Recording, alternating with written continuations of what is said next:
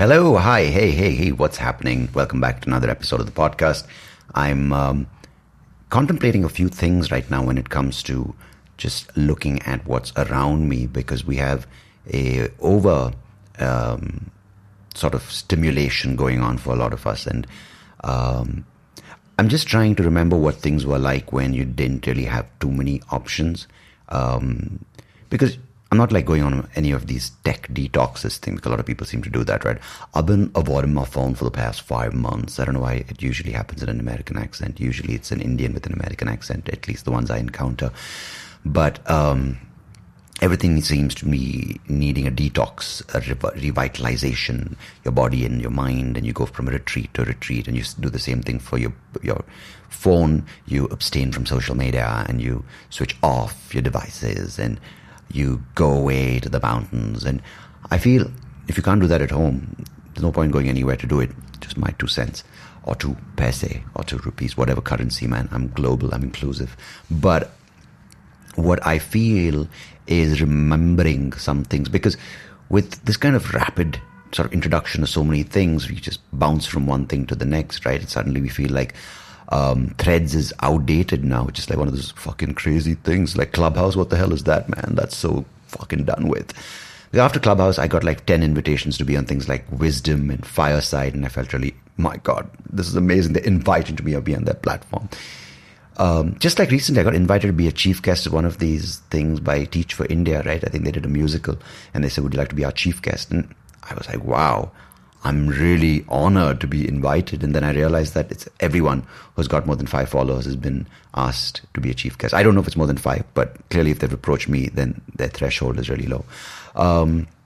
Anyway, I hope it went off well. Just to put that out there. I'm not trying to diss them. It's just that I felt like being included as a chief guest was a special thing, but now it seems like the social media footprint isn't really that important. But that's an interesting thing now with anything we create, right? We usually are told to be authentic and unique in our ideas, and don't try to repeat what someone else has already done and succeeded with, because that won't work for you. That formula is done and dusted with. But it's so hard to kind of think and create in isolation, because again, you're told to create and collaborate.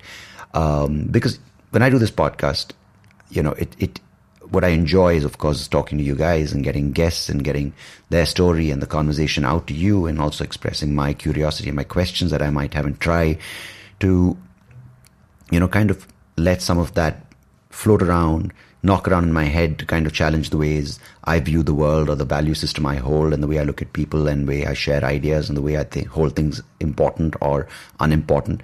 But what the past 2.5 years of doing this podcast, you know, maybe even longer, 3 years or 4 years, because I started this off as a solo podcast called The Baby Bed, which now has moved into the Soapy Rao Show, which has interviews, is with anything, whether it's a workout, whether it's a project like a podcast, or whether it's stand-up or anything. This what is important, I feel, to recognize for me is enjoy the process of understanding and learn from that, right? As opposed to have a projection of, okay, Bill Burr does a podcast, or there's the WTF with, who's that? Mark Maron, or whatever, these big podcasts, or the Joe Rogan Experience, or these massive ones, or whatever it is. It could be, you know, Tim Ferriss, or these big names. And then you subtly try to sort of use elements of their podcast, you know, whether it's the way they present the topic, or whether the way they have the introduction, or the way they kind of lead in with the guests. And it's just natural that we do that, because we're constantly listening to these big success podcasts of big successful comedians. And this happens in stand-up as well. These are the 2 things I know, so I'm talking about that, where you're thinking of a premise, or you're thinking of how this would work, and then you would do it in someone's voice, saying, how would Bill Burr do this? How would Chappelle do this? But I don't know if that's helpful, because, yeah, you kind of always look at a successful artist, and you try to not replicate, but try to say, okay, if that person's worked, and there's a reason why that's worked. But I feel, and this is not to sound patronizing in any way, but being your own teacher, and your product being your own coach, or teaching you what you must do, I think is the best way, because especially in an overflow and an over kind of exposure to information, to ideas, to creations, and to creators, I think it's very easy to get carried away with what you must do or mustn't do, what you should do, what you should try to replicate, what should be your standard operating procedure. But what gives you a sense of understanding, which is one is that, nothing's going to happen overnight. It can for a few, very few. But I feel seeing what you're doing in itself change just by observing what you're doing for yourself. Like, when I started this out as a solo podcast, I was like not ready, I feel, to be a host, because I was just, I mean, when I look back, of course, a lot of this is hindsight, is 2020, right? I wanted to get comfortable talking to you on the mic and not sound like a total fool. And you can hear that journey. Maybe you still can. But from there to get to doing Life Gone Wrong, which was the Spotify thing, which I did, which was talking to people who have dealt with adversity and those stories and how they can help us, to coming to here today, made sense when I look back. But at that point, I was like, where's this going? Because I think this all comes down to, whether you believe this or not, or you have belief in this idea of, if you put in the work, if you enjoy doing it, there's an effort, I feel things work out in ways you don't plan, or in ways you don't expect, or in projections that you have don't really come through. Because I never knew I'd be doing this. And of course, you could say, but of course, this is something which might not work. Who knows, right? But I think understanding that even something like an exercise, there's no point getting results in 3 days or in 3 years. Because, of course, it's good to get byproducts, right? And the byproducts can be anything. It could be from revenue to money to recognition to better guests to improving the way you do the podcast, or improving the way you ask questions or you interview, or in whatever the art form you're doing or the business you're doing. It's good to see results, but those can just be subtle, or could be things that you recognize and acknowledge as ways in which you've moved ahead with the project. But if that's the only goals you have, then I feel with anything, right? If you're standing on your head in yoga is the only achievement you have, then what is the thing that it's doing for you? Because after 5 years you achieve that, or in 6 months you achieve that, now people are getting yoga training or certification in 2 weeks. What does that do for you, right? It's just that you can show off to the world and go tell 10 people, I'll teach you yoga because I got certification. Or is it the idea of doing that for a significant amount of time, so it becomes a part of your life and it becomes something that you do, and that in itself becomes a guide for your life. As you get older, you can do, you can't do certain things, you view certain things differently, your mind's in a different place. As you get even older, you have to face other things that are presented to you. And whether it's your art form, whether it's your exercise, whether it's your diet, if these can be lifelong companions, then I just feel as you face different things, these things which you can quote unquote call the constants and the tools for life, help you face life in a much more, I don't know if tolerable is the right word or balanced is the right word. Each person has their own sense of equilibrium or not, but it kind of helps the ups and downs feel a little less disconcerting. It doesn't throw you off balance as much. It doesn't make you feel the extremes as much. And I think that, along with acknowledging that every emotion is as important, and we shouldn't really hold on to one, because everyone seems to say, hold on, happiness is the only thing that you need. It's not sustainable, right? You can't be happy all the time. You're fucking nuts then, or you're on heroin, one of the two. And both aren't good, I've heard.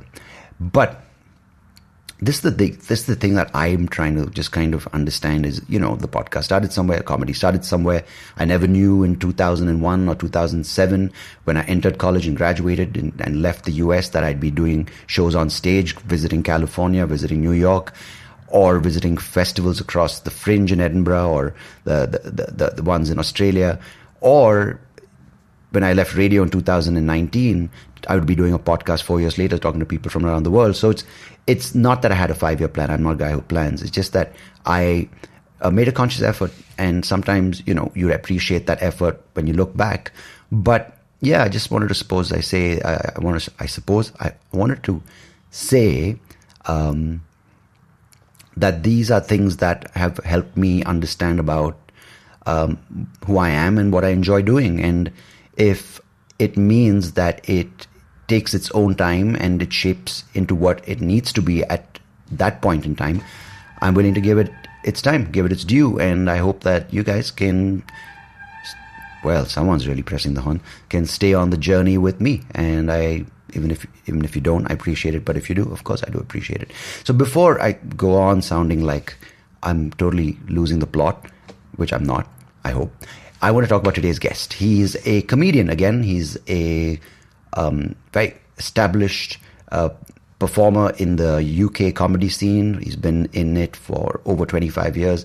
Originally from Canada, Glenn Will joins me today to talk about his comedy career, talk about his move from Canada to the UK, what that shift felt like, how those jokes were adapted, how he had to adapt as a road comic, as they call it in the industry, and how it's been, how it's been kind of navigating the whole path of what you want out of your art form. How do you enjoy being a performer? How do you balance the act of the various other things that come along with comedy, which is the fame, the fortune, the success, the thing of seeing other people come after you do better, the thing of seeing people who are less talented you be more funny, the whole industry and how comedy works. And of course, the whole narrative of where we are today. What does comedy reflect, and what is the responsibility of comedy or comedians in a day and age where intolerance is increasing, or thresholds for jokes are reducing and people are getting offended, people are getting upset.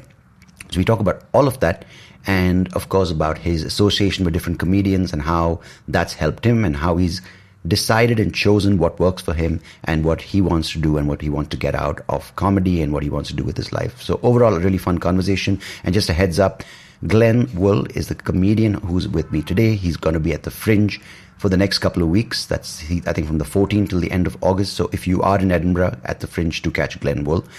Glenn, if you're listening, thanks for joining me, my friend. Good luck at the Fringe. And to all of you listening right now, as always, I appreciate it. Thanks. Till next week, goodbye. God bless. Take care of yourselves. Cheers.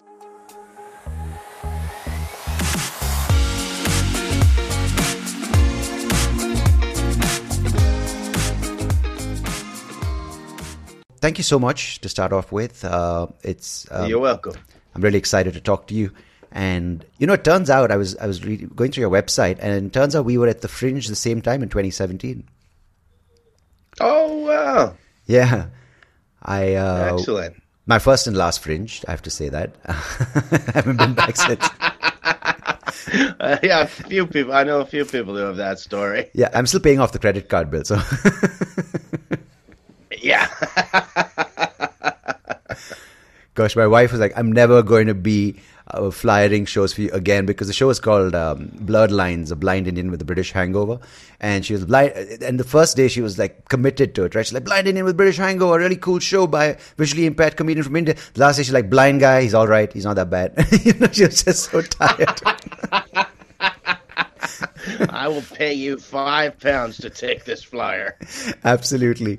Oh, God, that was quite a hustle. And so, what made you move from Canada to the UK, or more specifically to England, Glenn?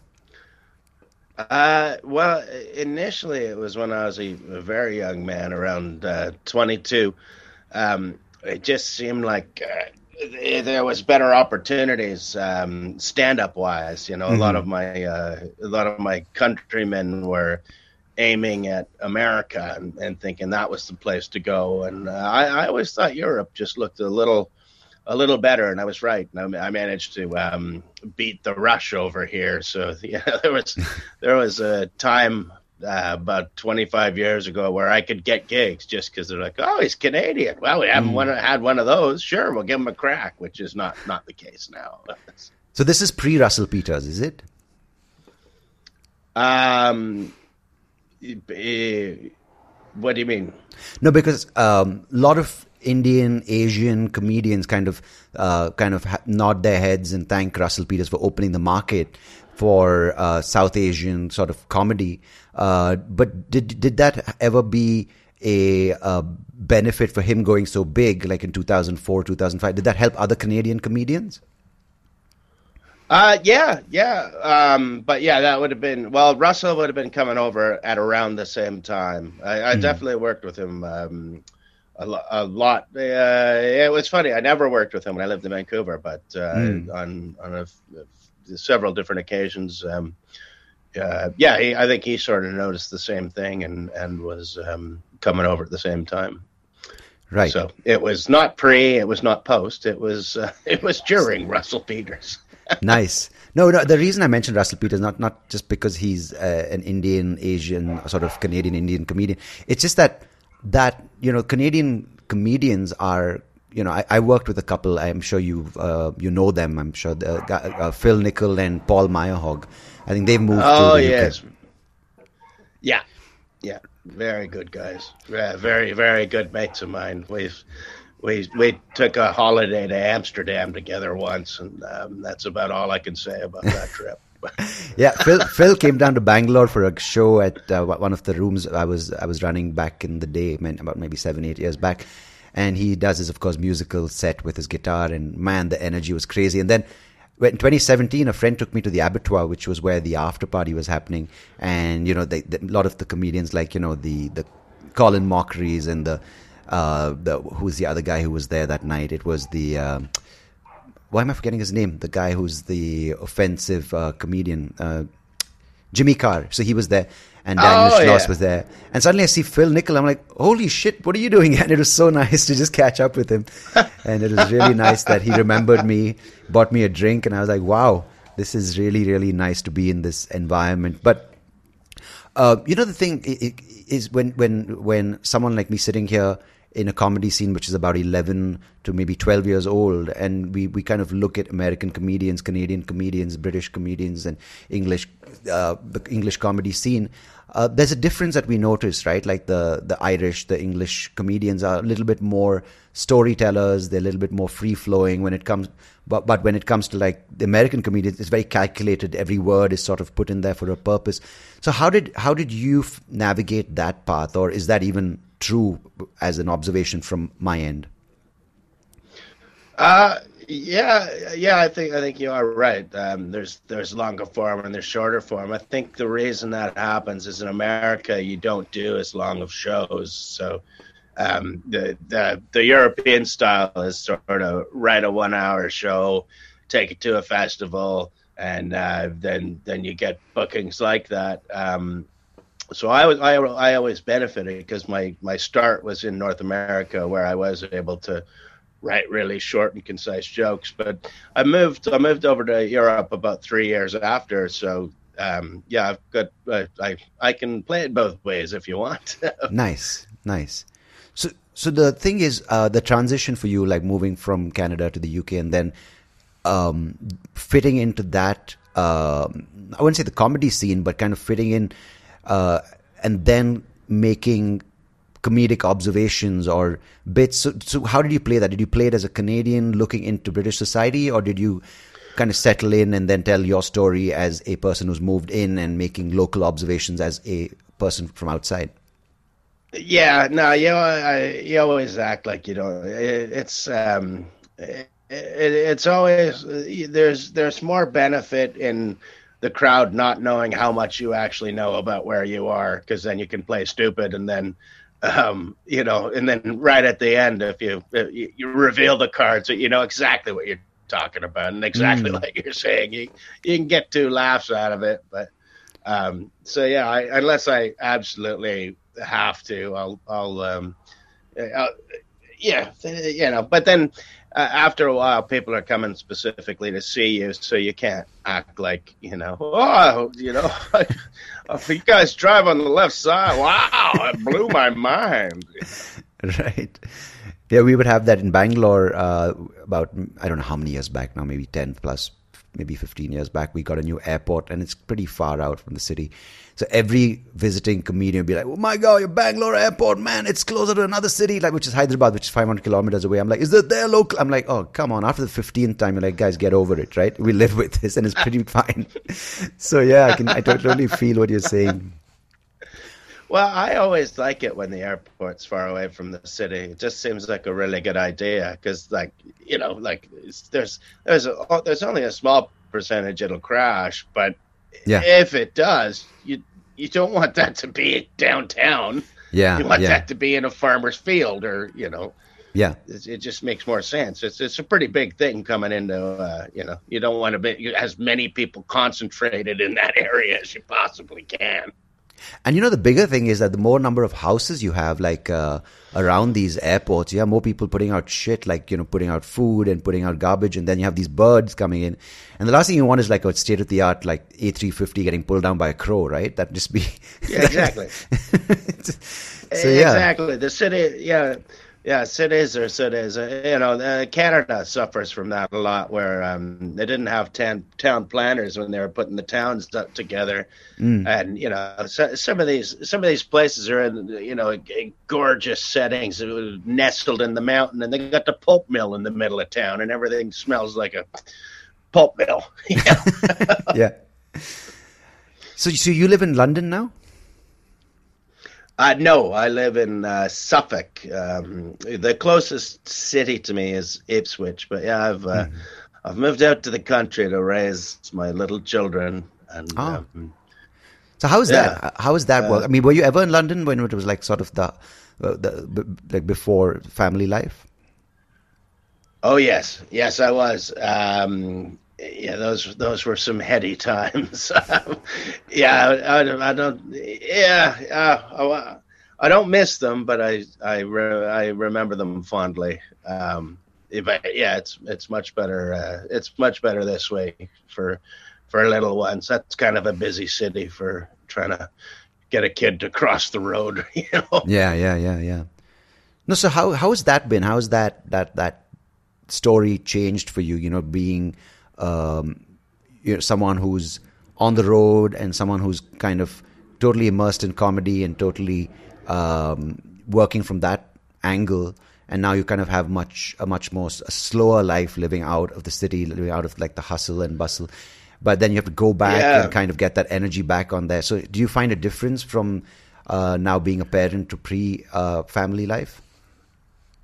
No, I enjoy it because I get the best of both worlds. I get to be home with my family a lot. I don't do the international stuff much anymore, but there was a 5-year period in my life where I got signed to a big agency in America.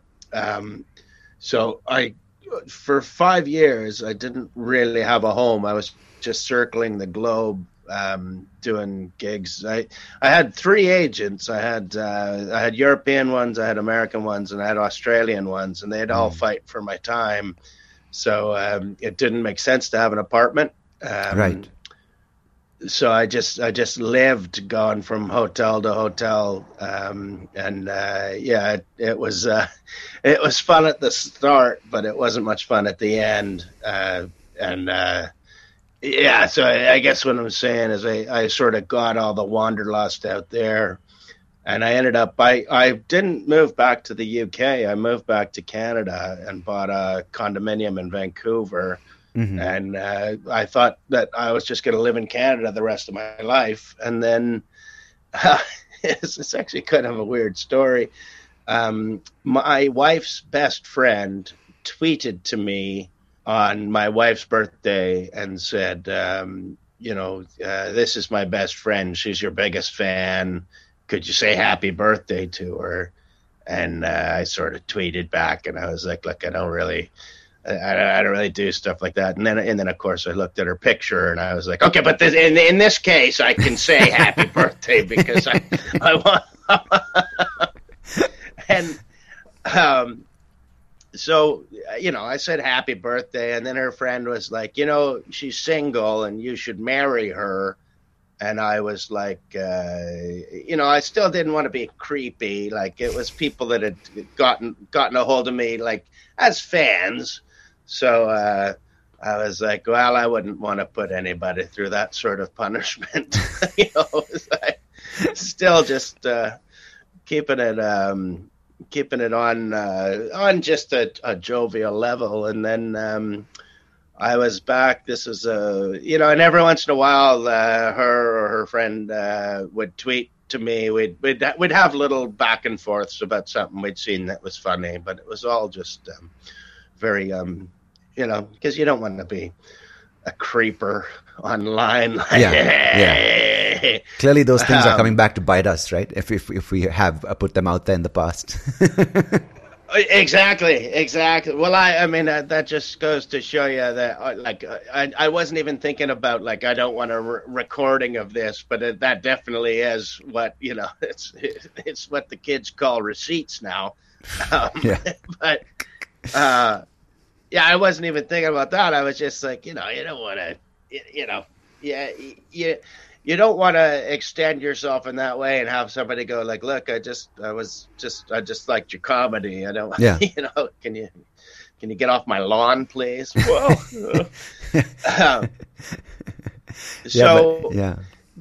Yeah, I ended up, the reason she knew who I was, I did a podcast with Frankie Boyle. And that's her actual favorite comedian. It's not me. It's just I was the one that responded to.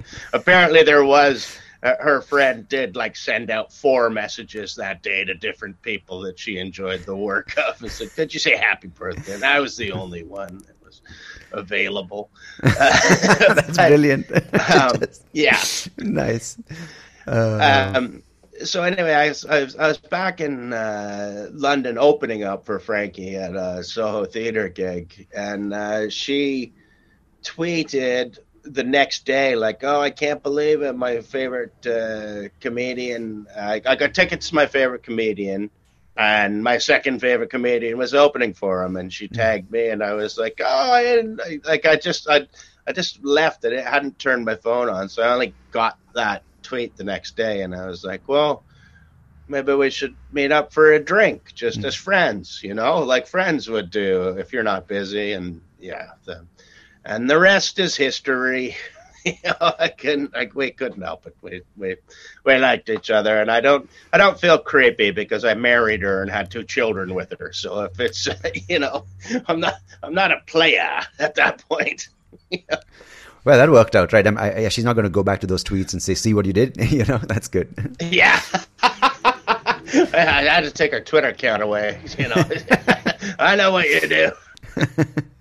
That's a great story because it's, as you mentioned, you get these messages from people who like your work, and in your head, or at least in my head, it's like, wow, like the whole world's attention is on me right now, even though it's just one person and it's just a line saying, "Loved your show last night."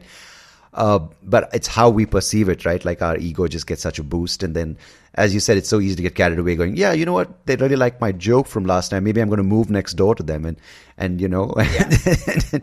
that it's the reality isn't that. But no, So, I'm quite fascinated by the whole kind of, I wouldn't say journey, but the way your comedy career has kind of not just where it's taken you, but how it's taken you, because it's a different time from when I started. I started back in 2010 and I stopped for a while now since the pandemic. But how more than like the gigs you did or the open mics or how you got into comedy, I'm just interested to know how it kind of took you on what journey, because you said you had that 5-year thing of just going around the world and being managed by different people. So how did you kind of play out your comedy cards, if that's something that you focused on? Did you plan it out, saying, okay, the first 5 years I'll do these festivals and I'll get on Letterman or the equivalent of that, and then I'll do the clubs, then I'll become a road comic. So how did that pan out for you? Did you have a plan, or did you have a 20-year, I'm going to sustain being a comedian? How did that? How did you approach that? No, I didn't really have a plan, but I do. I would say I try to keep true to myself. Try to keep writing as much as I can, and honing it. And that's what Edinburgh is good for, because every time you do it, you need a new hour. So you're constantly working on new jokes. But it's funny. Now that I've become a dad and I've got 2 young kids, I don't want to be on the road very much anymore. I don't mind going on the weekends, but the more I'm at, the more I miss here. So to get proficient at podcasts and podcasting, I think that's that's the future for me, because I'm in my bedroom right now. My kids are at school. My wife's gone and had a cup of coffee, and there you go. And I'll be here when they come back. Right. It's much, yeah. And that was never a plan, but it seems to be working out. My new, I've got a podcast with a guy named Andrew Maxwell, and it's we started it. And this, you talk about planning ahead. This is the one time I've had a plan that lasted longer than 6 months, and it all worked out because me and Maxwell, we were practicing podcasting for a good 4 or 5 months with the idea that we'll start releasing stuff a year after we've been practicing, just to make sure we hit the ground running. And Jim Jeffries, who's an old mate of mine, got a hold of me and said, look, I'm coming back to England. Do you want to open up for me on the tour? And I said, yes, I do. Arenas for a month. And he was like, well, who should we get as the other opener? And I said, well, why don't we do this? We'll get Andrew Maxwell also on the bill, and then because we're working on a podcast, so every night we'll start releasing the podcast a week before the tour starts, and then every night we'll be performing in front of 3,000 people, and we can put a barcode up, and they can scan it, and we can get a nice base for our new endeavor. And everything worked. It all worked out. So you got the people who came with Jim Jeffries to kind of subscribe to your podcast. Yeah, that's brilliant. Yeah, and it's even more brilliant because it came out of my head, and that's not the way I usually do things. I usually wait till the day before, and I'm like, okay, well, I wish I'd had this idea 6 months ago. We could have done something about it. But every little piece worked. That's brilliant, because that's automatically 1 month times 2,000-3,000 people. That's crazy. Yeah. I mean, not everybody subscribed, but it's a nice base, and the podcast is now going very well, and it's starting to grow even more. But just that little push, that little nudge. But all it took was somebody to see it from 6 months away, and I truly believe that having kids made that possible. Because I think if I was still as disorganized as you're always as disorganized as your life will allow you to be. Yeah, I totally get that. Yeah. So now I want to understand, because it's so. It really strikes a chord with me because I've been doing it for many years less than you've been doing it for. But just around 2020.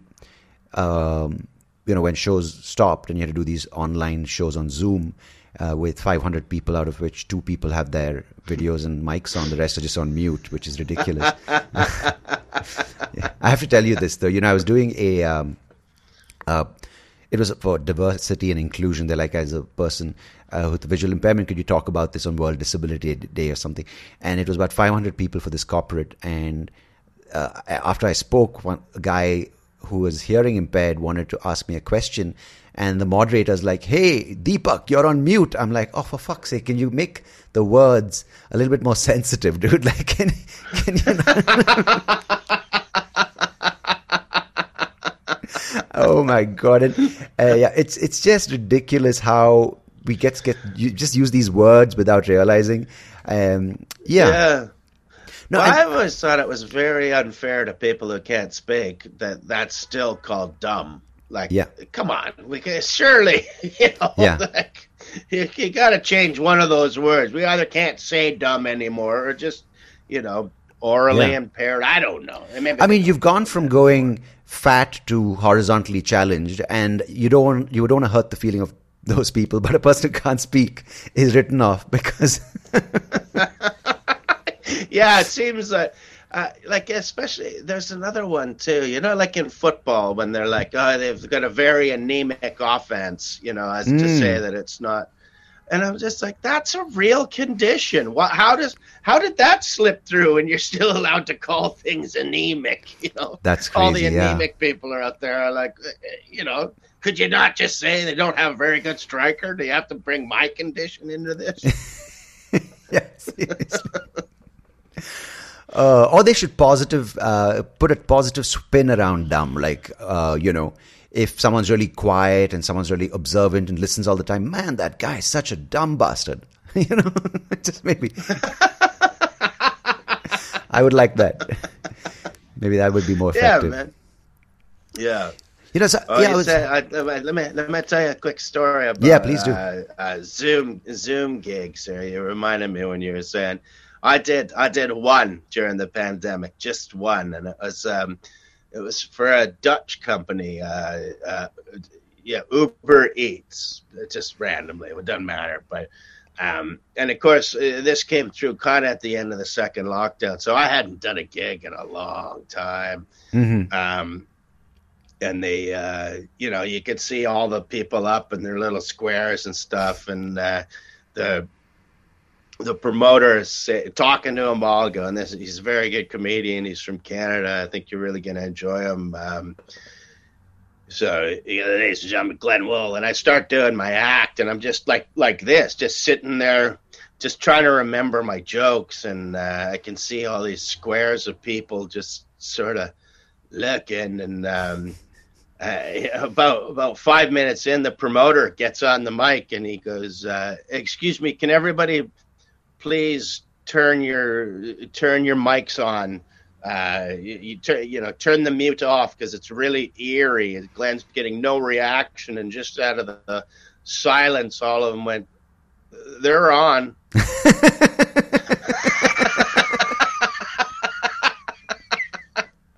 No problem there, sir. This isn't a technical glitch. No.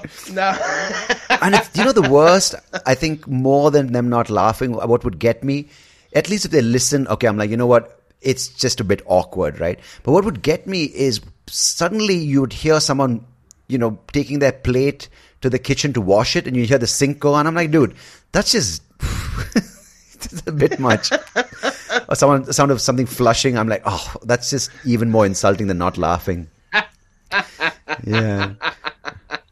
But, there was a weird thing sitting down. So the thing is, when everything closed, there's this early onset of panic. You're like, oh, my God, I'm going to forget this art form. My last bit, the last show which I killed, I'm never going to recreate that feeling. A lot of that I could hear from people. Like, we need to do anything to start these Zoom online open mics. And I'll be honest, I tried an open mic online. There were 3 people, and it was awful. But then I really quickly, relatively speaking, realized, you know what, man, this is ridiculous. Okay, unless it's a well-paid corporate gig and I'm just going to get the money, I'm not going to do this because it really didn't feel good for me.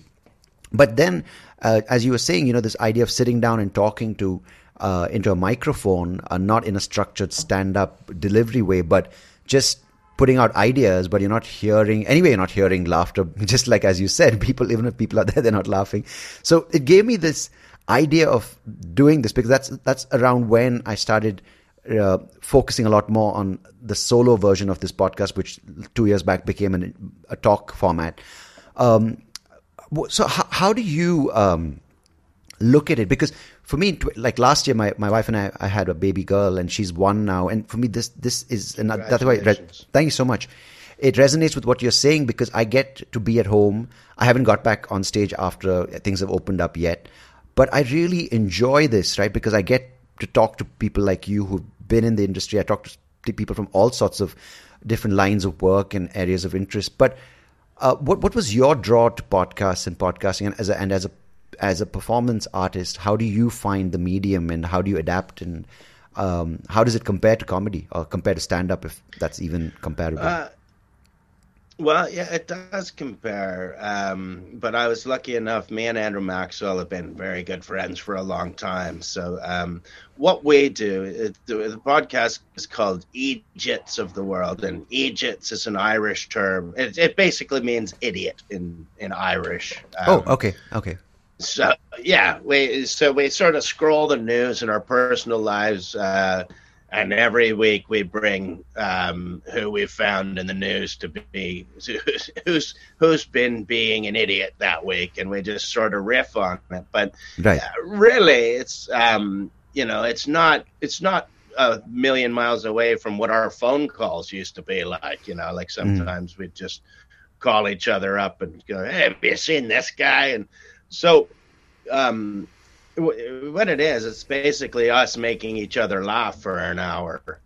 Nice. So, and that's not generally stand up, but like in those phone calls, I definitely there's been times where I said something and then I'm like, I'm going to try that on stage. That'll work. I know that'll work. Yeah. So it was a form of stand up where and sometimes we would have an idea and we'd call the other guy up, so it's like seeing a different side of it, but it's still, I think, it's interesting and it's still funny, just to hear two buddies joking around like that. So it's not exactly stand up, but then it doesn't have to be, and I have got bits from doing the podcast that people don't seem to mind if they've heard him on the podcast, and they're like, oh, I see what he's done there. I see how he's crowbarred that into the conversation. Nice. So yeah, I think it's finding the joy in it, because I resisted a lot on the internet for a long time. I think I was a late adapter. But I like the way that it's gone now, and it's like you say. I think I had to see the reward of the the reward is I'm around my family much more than I would have been, and there's a lot going on the road that there's just not me anymore. I just don't I don't want to drink all night and party all day and then roll onto stage like some, rock star. Those days are done, and I don't need to. Yeah. I've got the memories. I've got half the memories, but that's all you need. Yeah, no, because when we sit on the outside, or someone entering the world of being a stand-up comedian, there seems to be a lot of attractions when you look at the like when I remember going in for my auditions at the Comedy Store when they had their club in Bombay. This is like 2010. So that's I when remember that. I loved that. Yeah. So have you been to the Bombay Comedy Store when it was there? Oh yeah. Okay, lovely. Okay. I think I did it 4 times. Yeah. So you remember how it was, right? It was like quite upscale. It was in this really posh mall, and for me, I was blown away. I said, "Wow, this is." And then I remember meeting the people who were headlining that time. It was Mandy Knight and Dave Fulton and Curtis Walker, Sean Meo, and Paul Williams. I forget who else was there, but Ian Coppinger.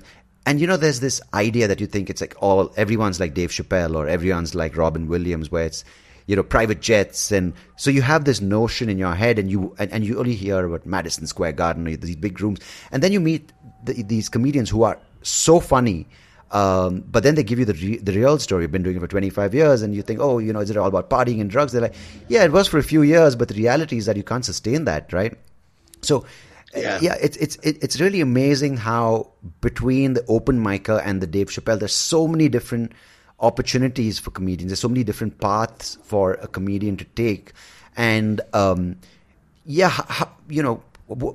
I wouldn't say advice, but how do you navigate that? How do you manage your expectations? How do you manage the opportunistic thinking? Like, because in the Indian comedy scene, being much younger, there's some people who just catapulted to success without as much work. I'm not taking away from the work they've done, but just without as much time. But there's some people who are slogging away, who still are at a 40, 50-seater room, and we don't have too many established comedy clubs in the country. But yeah, so how does one? Is it a personal kind of what suits you, or is there a trajectory? Or well, I give you, and this is advice I give to any young comic, and it sort of transfers. It transfers over to anybody, and I'm glad I realized it very early in my career, because it certainly has helped the thought of it, and that is just it's a simple one sentence piece of advice, and that is other people's successes are not your failures. That's brilliant. Why it's brilliant for me is because I was living absolutely that towards the beginning of the lockdown, like the last few years before the lockdown, 2018, 19. It was basically, if someone did well, it reflected that I'm not funny enough, I'm not good enough. If someone sold a 1,000-seater, I'm like, you're a loser, like to me. And that's why I you can't live like that. Yeah, and I took a break because the non-essential aspects of comedy, which was the fame, the fortune, how many tickets, Netflix specials, that was occupying my mind more than enjoying the jokes. And, what you just said. Yeah. Well, here's the heart of it, and it's one thing I try and keep close to my consciousness is that what I love about this business, what I absolutely love, is making people laugh. Mm-hmm. And if I'm on a bill and I don't have the best set that somebody else does, I'm glad. Because, for whatever reason, like I want that whole room to laugh. And if I don't have the goods, or if they just for some reason don't like people like me, and that happens, it's the reason there is a mixed bill. I just want everybody to laugh. And that extends to, if somebody I think is not very funny sells out 10,000 seats in an arena and everybody has a great night, well, it doesn't matter what I think. It matters that 10,000 people have had a little respite from their lives, and they've had a laugh, and you can go, well, why don't they? I wanted to be the one to make them laugh. Just be happy that they're laughing, and you'll get your chance. And there's people that you can make laugh that those 10,000 seat arena comics can't make laugh. So focus on them. And then maybe one day they'll know 10,000 people and they'll all come see an arena. But you don't worry about the gigs you're not doing. You put all your heart into the ones you are doing. It's not, if somebody doesn't want to book you, well, just don't play their club. Go play somewhere else. There's not one path either. Like, there's so many people who've gotten famous in so many different ways that. Yeah. To sort of focus on one thing, it's a negative emotion, and I actually it's funny, we're talking about India. I just read a long book called The Anarchy. I don't know if you've ever read that. It's about the British East India Company. Uh-huh. And just the horrors that they inflicted on India. But there was one point, one of the guys that was the head of the company, who actually came to India, and he really liked India, and he liked the people, and it was opening his mind to a lot of things. And the one thing he brought back to England, and he was trying, and people just couldn't get their head around this as a philosophy, but it is Indian of origin. He said, if the application is perfect, the outcome is irrelevant. Yeah. You know what I mean? Yeah. And there you go. And that just sticks totally to comedy, where if you just worry about telling the joke perfectly, well, if nobody laughed, it didn't matter. You told it perfectly. So focus on the action, not the outcome.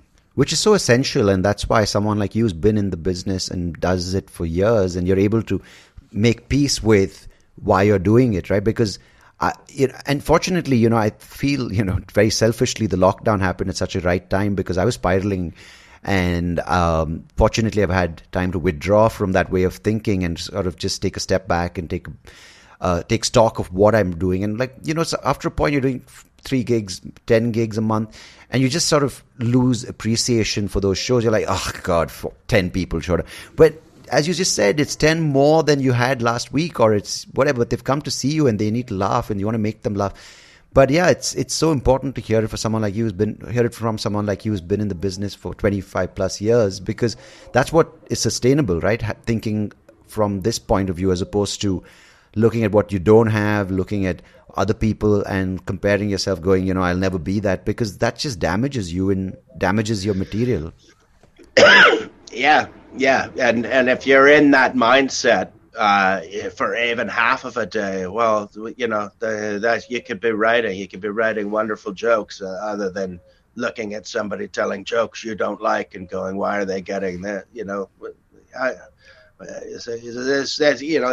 The jokes have to come from you, and if you're in that negative space, and don't get me wrong, being in a bit of a foul mood can help you write a really good joke. Yeah. But if you're too happy, I don't think it's helpful. No, that's the other side. It's all a balance. But I mean, like you said about the lockdown coming at the right time. I mean, I was really resentful of the lockdown, and then about a month into it, I just looked at it.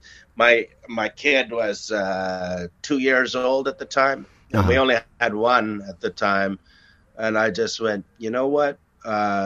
My dad never had this with me. He didn't get to stay home every day. And me and my wife and kid we just went for long walks every day. We were having picnics. It was springtime in England, and it was we were out in the countryside, and we just had a blast. And I was worried that my kid was going to think that like life is always like this, because I could even see the end of the lockdown coming and go, he's going to be very spoiled for time with me.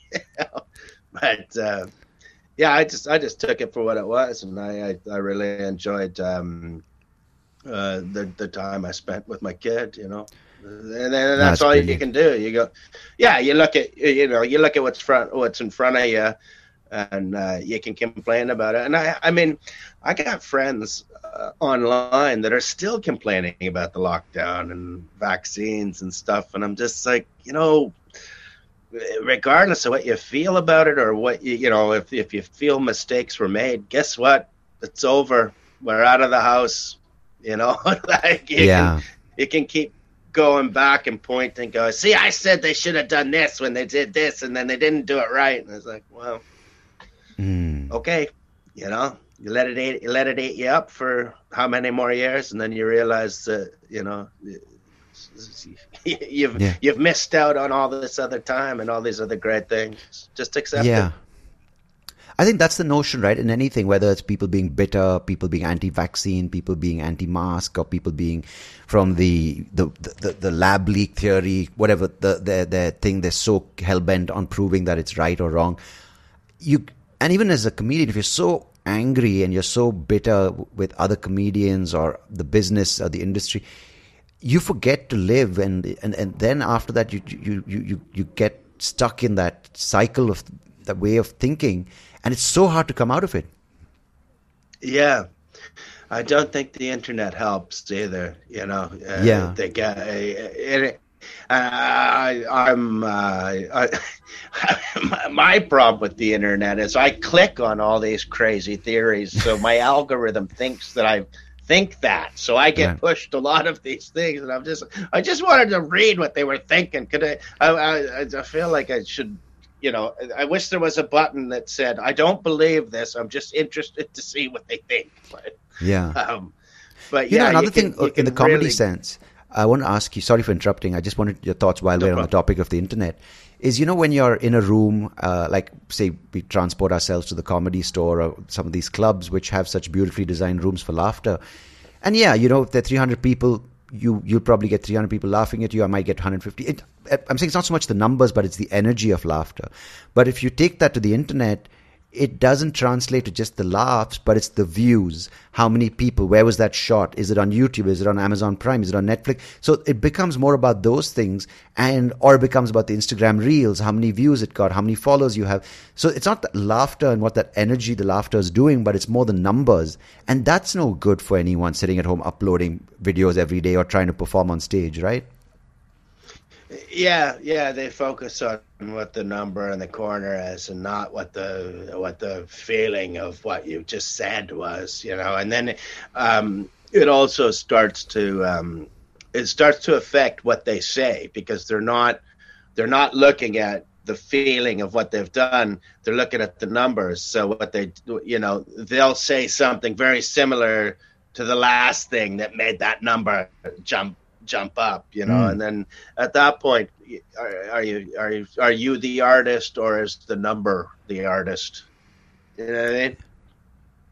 That's crazy, yeah, because they try to replicate that. And do you feel, as a collective, the sort of comedy space, of what people find sort of acceptable as comedy, does that get affected, or does that change with a few elements, right? One is the internet, things going viral. Obviously, the machine thing kind of predicts, okay, this is what people are consuming. The people also who are consuming that have this benchmark. It's either completely, if you look at political comedy, it's completely pro something or anti something. It's pro vaccine, anti vaccine. So it's extremes. So as a result, that is what gets driven to one group. And then secondly, then you have the what is acceptable when it comes to language, offensive, sensitivity. So then as a result, over time, the whole landscape of what is considered funny and what is considered acceptable in the space of funny, doesn't that change? It does, and then, like I say, the internet is not helping with that, because it's divided us. You'd think this. It's actually funny what happened with the internet, because it started out as the greatest invention that we'd ever made, and we were Yeah. all alive to be at the start of it. It was so amazing, and it took a few years to catch on, but it was like, wow, we've really created something, and this could really help humanity. And then we just used it to divide ourselves and argue. Yeah. Yeah. It could have been so much more, but and you see, I think young people are pretty ensconced in it. But I mean, I'm 48, and I've got a fair few mates that, like guys I went to high school with. They're just not on it anymore. They're just like, oh yeah, no, I got, they're fishing, they're hunting, they're spending time with their kids, and maybe they'll look at Facebook once a month, but even that's going less and less. Like, if you leave a message for them there, they're like, oh, not here. WhatsApp maybe.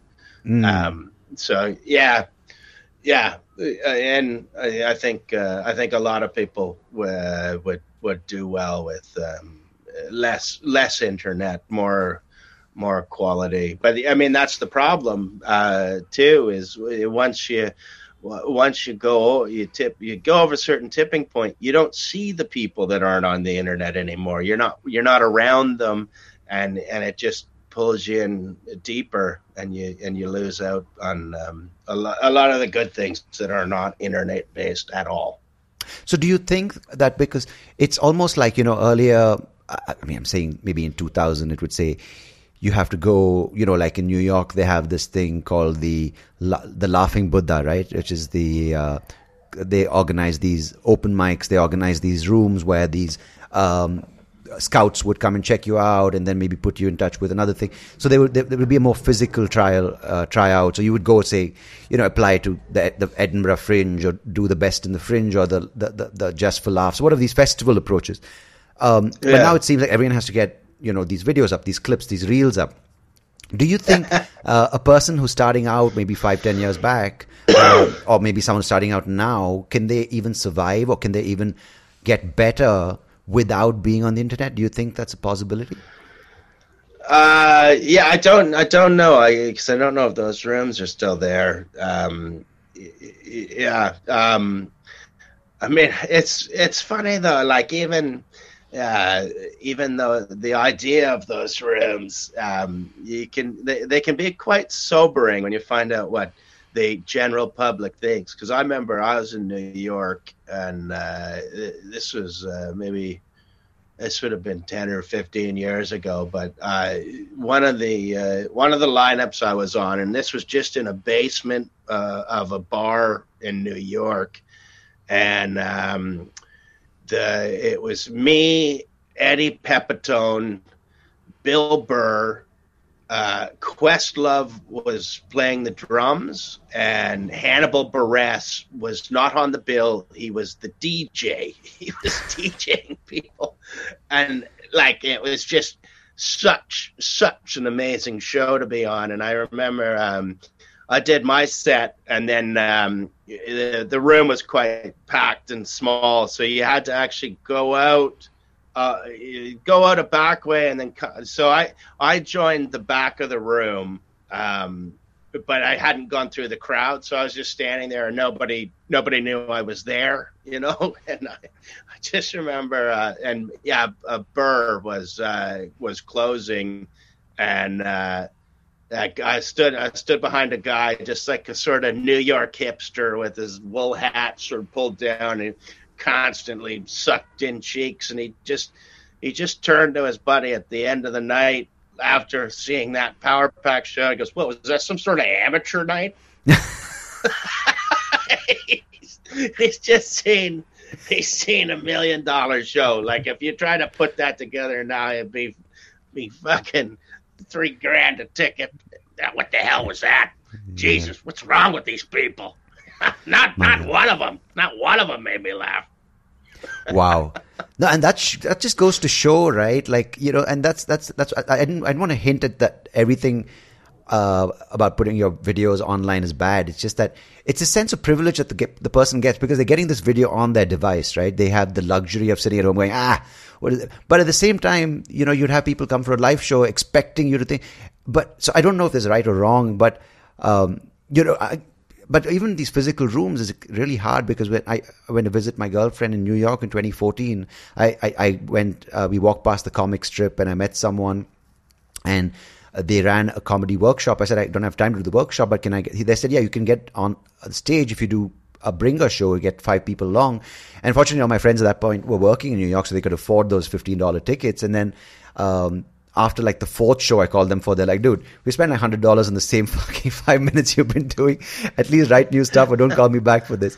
So I get it. It's hard. Like that joke after, I had that joke going, what's the deal with New York streets? After 1, 2, 3, 4, what's the deal with Lex? Is Lex a replacement for 5? They're like, yeah, it was funny the first time, but not.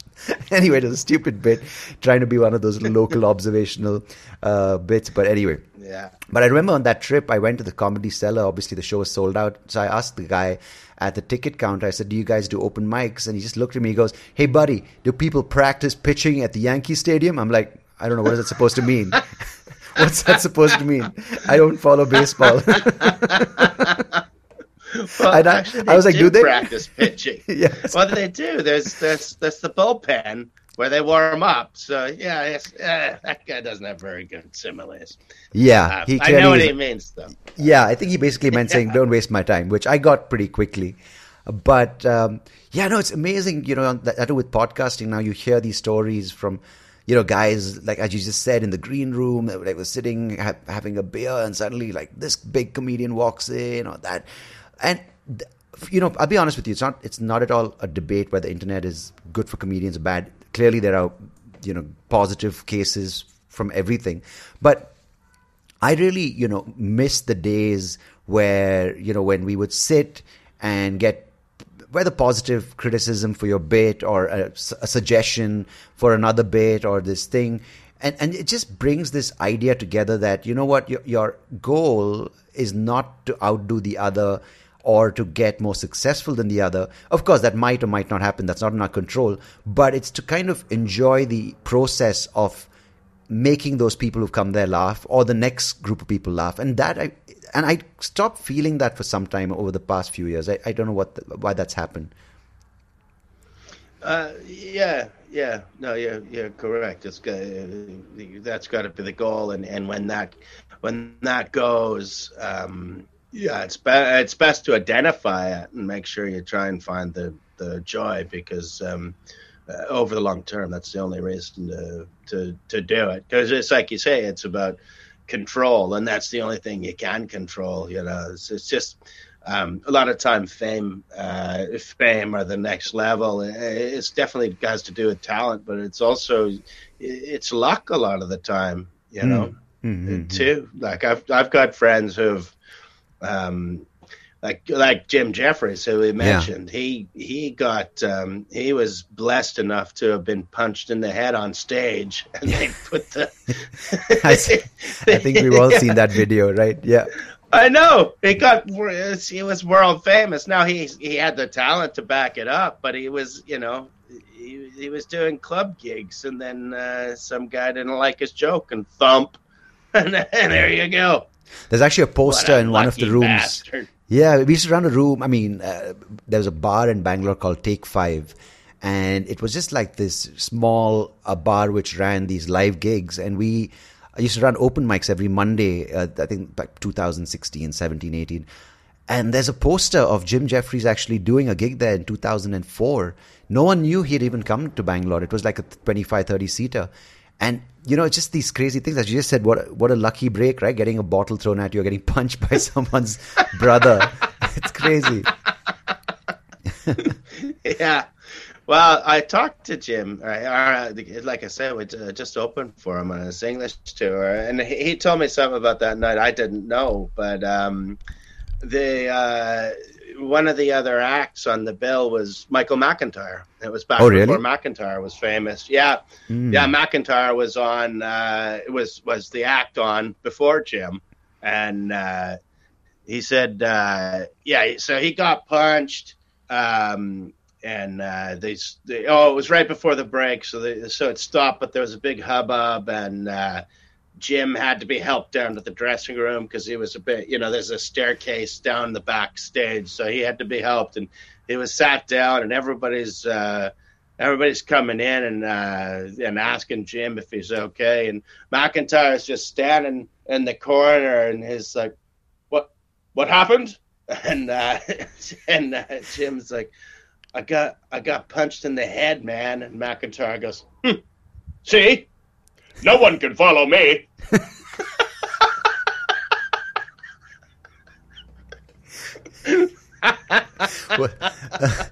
Was he prancing up and down? Like how he does? Yeah, nobody can hit him. He was skipping. He couldn't get a gauge on what height his head was going to be. That's why he skips, so you can't punch him. Wow, that's one of those bits, those bits of information you'd never hear,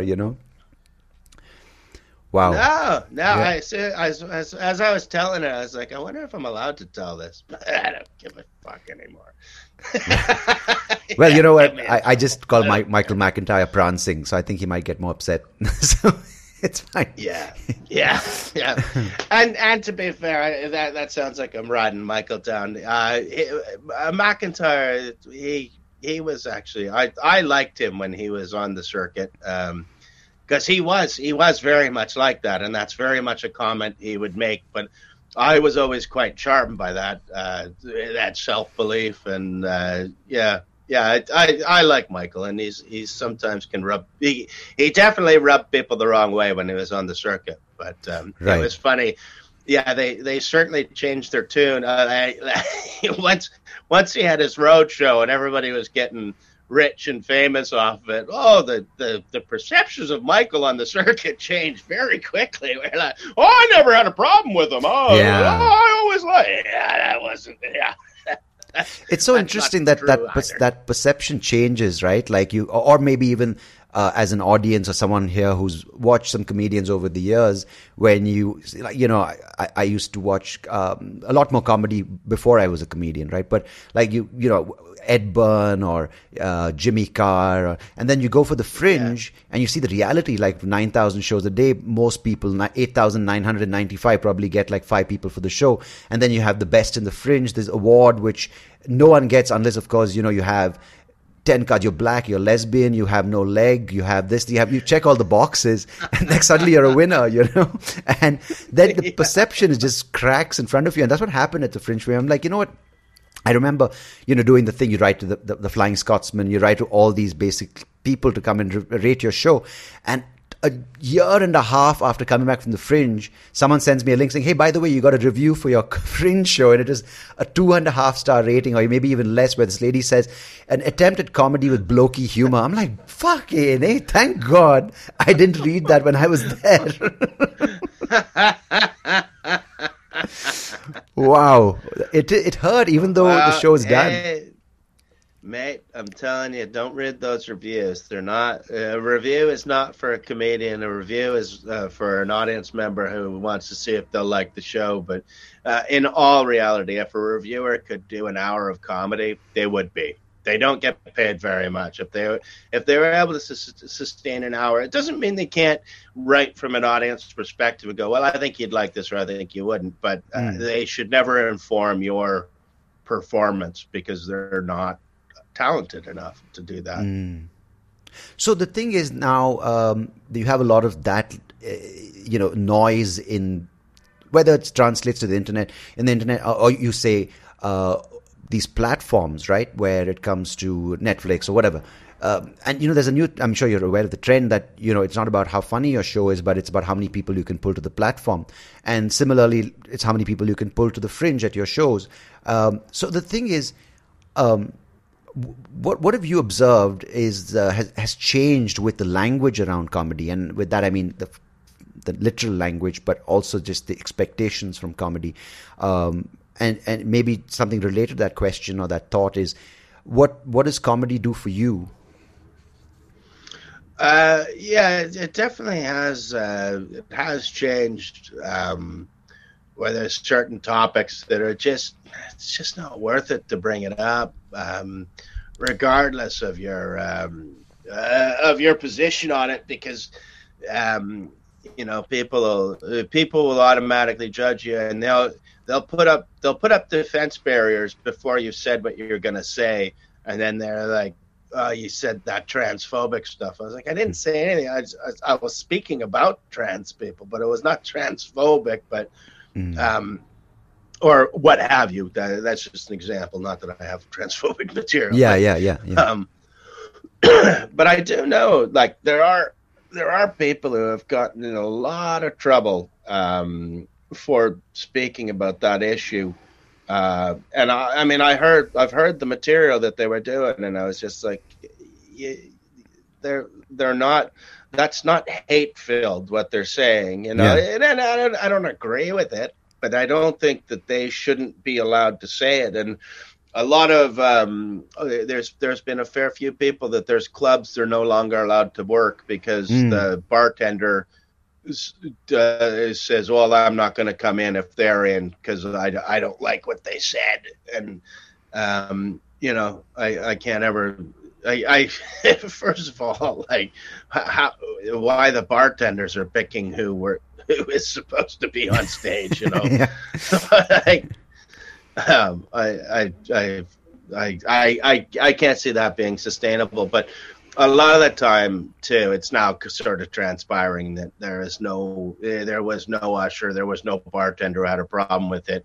It was the promoter who blames, I can't name them because that would be cruel to them, and they don't exist. It was just me lying, Yeah. Yeah.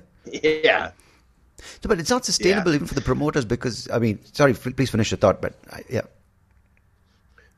No, that was basically what I wanted to say. Because it's very limiting, right? I mean, to have this very acceptable narrative when it comes to something like comedy, because comedy, there's so many acts I don't laugh at.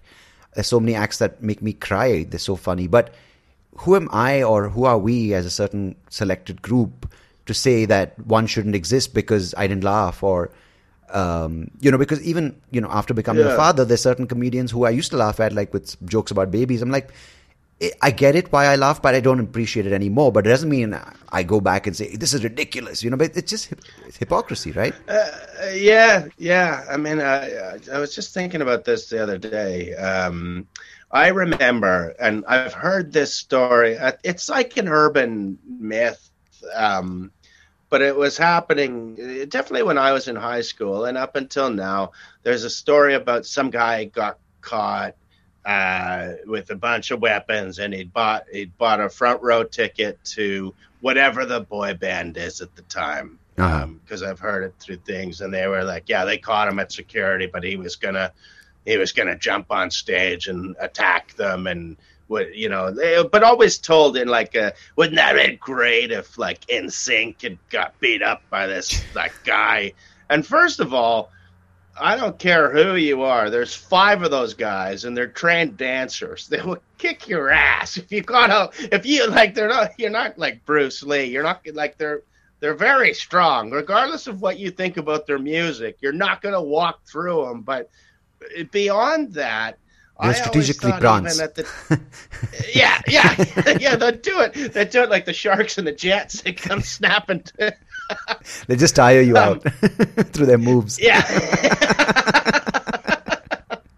To a dance off.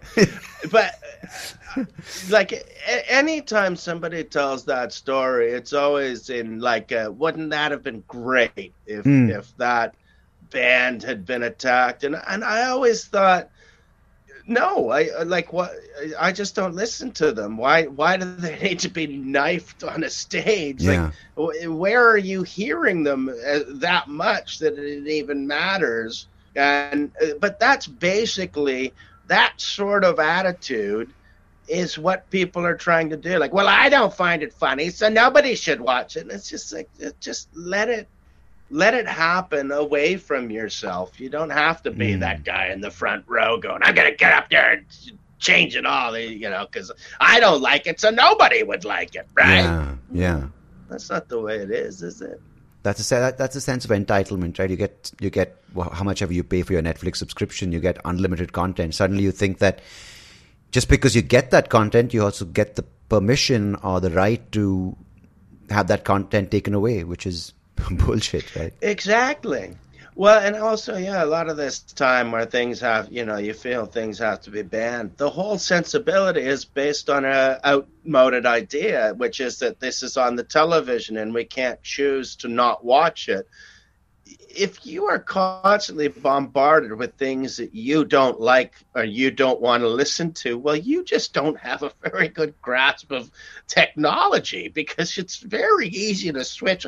I could see if like if a 90-year-old man was like, well, I don't know how to switch it, then it's like, okay, well, fair enough.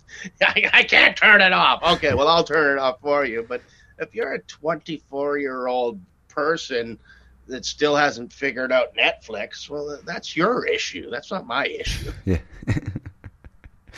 Yeah. No, absolutely. And so I think it's just one of those things, I'm sitting on the sidelines for the past couple of years and kind of just biding my time, because just knowing, okay, when I'm ready, I will get back on stage. But it's nice and encouraging to hear from someone like you with your experience, and thanks so much for sharing your stories and everything that you have been through. And I really enjoyed this chat. Thank you. And what's in store? What lies ahead for your plans? You have any shows coming up? Anything outside the UK? Anything in the UK? Well, I'm getting ready for Edinburgh. That starts in 20 days. But I'm not risking a terrible amount this year. I've got a really small room, and I'm just going up to have fun. I'm not looking to make a big splash or anything. I'm just, like I say, I've just sort of, it's just all about the jokes, and I'm just going to have fun. Talk to the audience. It doesn't matter. It's just, I know I can make a room laugh for an hour, and I'll do whatever I want in that time frame. So I'm looking, excuse me. It's sort of a new way for me of doing Edinburgh, where I used to spend a lot of money in pre-production of, PR and a lot of, a big splash, a big poster, and all these things all over town. And I don't care to do that anymore. It's just go up, have fun, not risk too much, because it's and once you have a family, if I'm gonna blow $10,000, I'm gonna do it on my family, and we're going to have had a lovely holiday. There's no more of that in Edinburgh for me. Yeah, no, absolutely. Which room are you doing at the Fringe? It's called the Attic. It's in the Beehive. It's a perfect little 60-seater box room, the top of a pub. It's perfect for comedy. Actually, the Monkey Barrel, which is a famous comedy club in Edinburgh, it started out in this room before they bought their venue. So it's got that sort of pedigree. And I played it last year, and I absolutely loved it.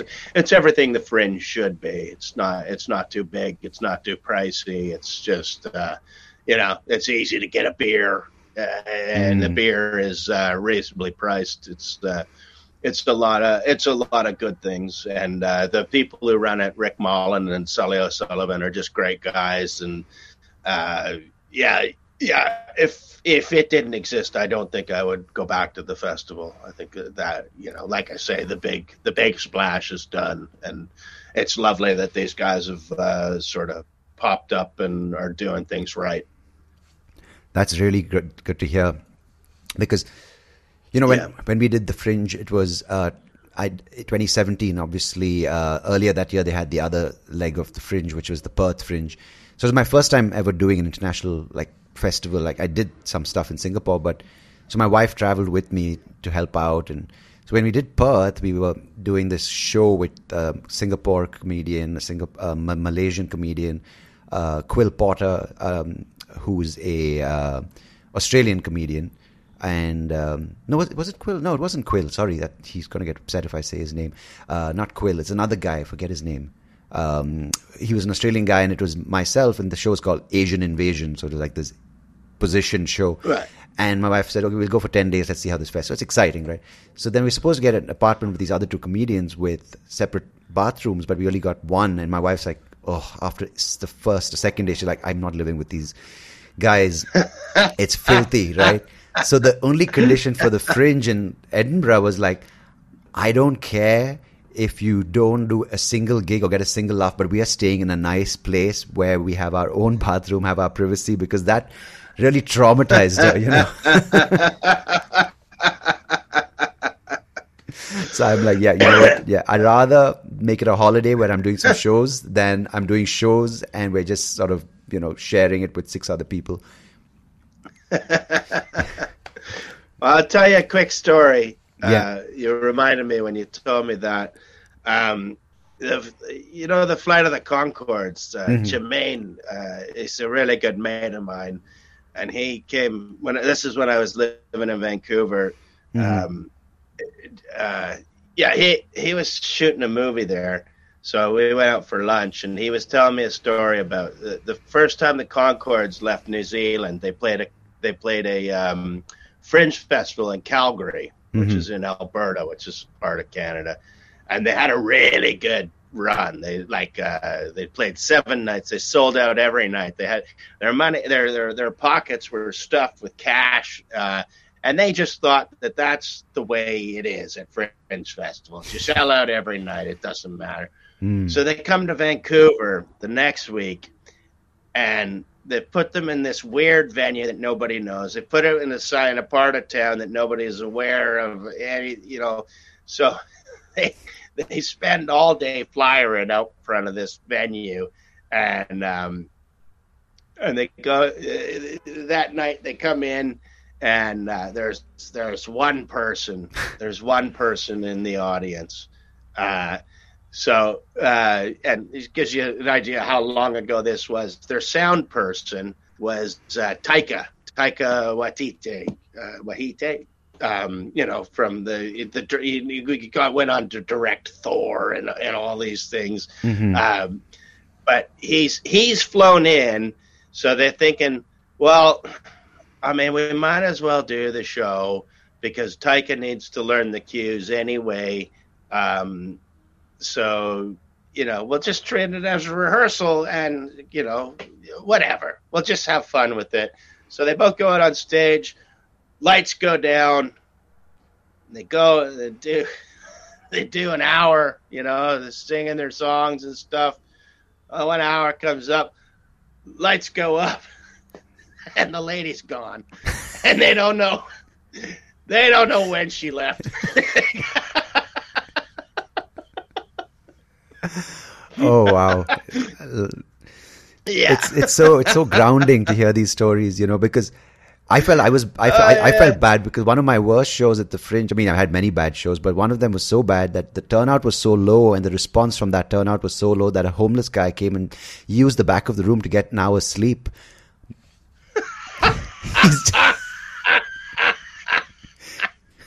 He just went back and lay down, and he's like, "This is nice and quiet. No one's going to disturb me." Oh, yeah. At least he didn't turn around and say, "Hey, buddy, can you keep it down? I'm trying to sleep." At least he didn't say that. But everything else. Oh, wow. Oh, that's great. That's great. And he probably was another performer. Yeah. At the Fringe, that's a very close call. Yeah. It's the next show. It is the next show. Yeah, he's on next. The sleepy. Oh, wow. Sleepy comedy stylings. Excellent. Well, it's been brilliant talking to you, anyway. and I'd love people to come check out your podcast, Eejits, right? EEGITS of the world.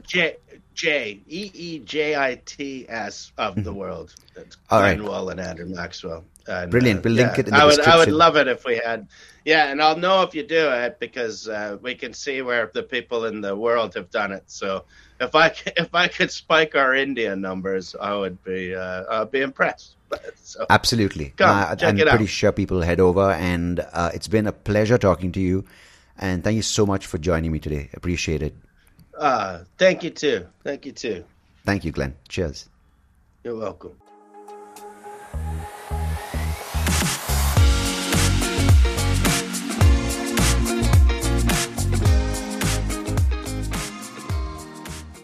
Hey, thank you so much for listening to this episode. If you liked what you heard, please do check out the other episodes on YouTube or wherever you get your podcast. And I would much appreciate it if you could like the video, share it with people who you think might enjoy it. And of course, do subscribe to the channel because it will help me and the podcast grow and reach more people just like you. So thanks again. Appreciate it.